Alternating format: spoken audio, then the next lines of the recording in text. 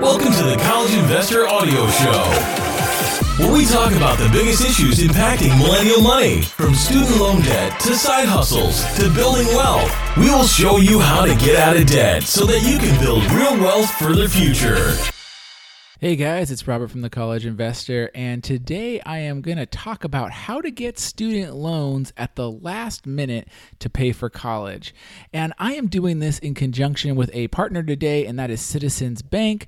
They are sponsoring this content, but all opinions are my own, and I wanted to share these tips with you because I think it's so important that you understand how to pay for college. And if you are a procrastinator or something fell through and you are listening to this like 2 to 4 weeks before you are supposed to start school, it is crunch time and it is time to start taking action.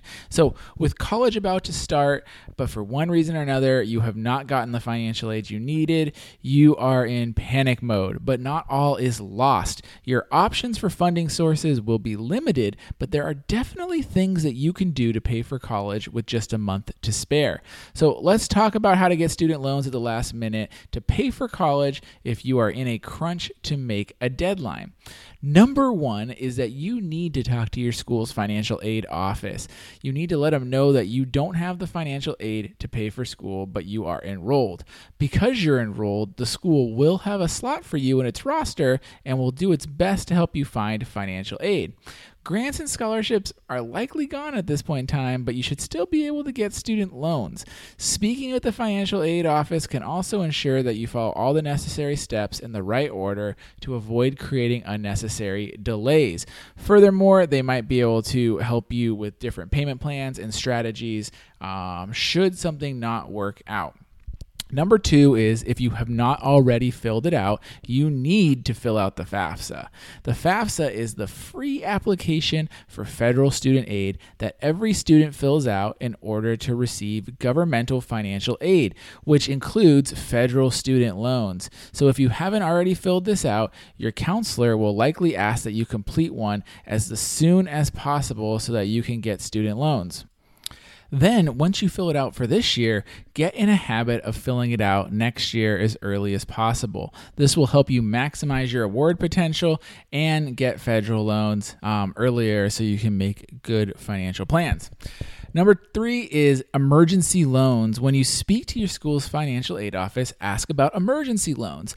Many schools offer these to help their students in need. The NSPA outlines that emergency loans are designed to address hardship related to the timing of a student's financial aid disbursement. These loans are typically about $1,500 to students facing unexpected financial crisis, as well as different types of assistance. While it might not seem like much, emergency loans can help pay for immediate school costs, or at least help you get started on your payment plan. Of 2 and 4 year institutions offering emergency loans, 64% of them successfully delivered the aid to students. So realize that there are a lot of options out there to get loans. Fourth, scholarships may still be available, so don't give up on scholarships. There are plenty of year-round scholarships that you might still be able to qualify for. Some scholarships might be available because applicants didn't claim them. Other ones might just be available year-round, but time is critical, so you need to get out there and apply. I tell people, if you're depending on scholarships to help pay for school, you better be applying to 40 or 50 a year. If you haven't done that, you haven't done the work to try to even deserve a scholarship. So realize that it takes time and it takes effort, but it can really pay off. I know plenty of people that have paid for all of their 4-year college $100,000+ with scholarships. Don't dismiss it. Next, there are private student loans. Private student loans are still a good option when it comes to paying for college when all the other options have been exhausted.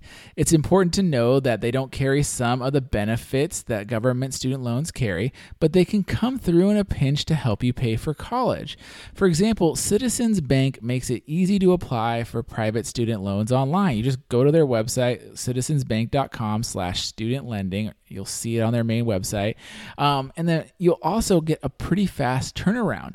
If you're short on time to pay for college, Get all your ducks in a row when you apply. This means having your name, address, phone number, your date of birth, your social security number, a recent pay stub or other proof of income, your employer's name, your length of employment, the school that you plan to attend, the cost of attendance and financial aid received, the student's anticipated graduation date, the loan amount needed. Student borrowers will need to provide a reference and have your cosigner lined up. If you submit an application on day one and have all this stuff ready to go, you can expect to see this loan turned around in a couple of weeks, and you can have that loan ready to go so that you can pay for school.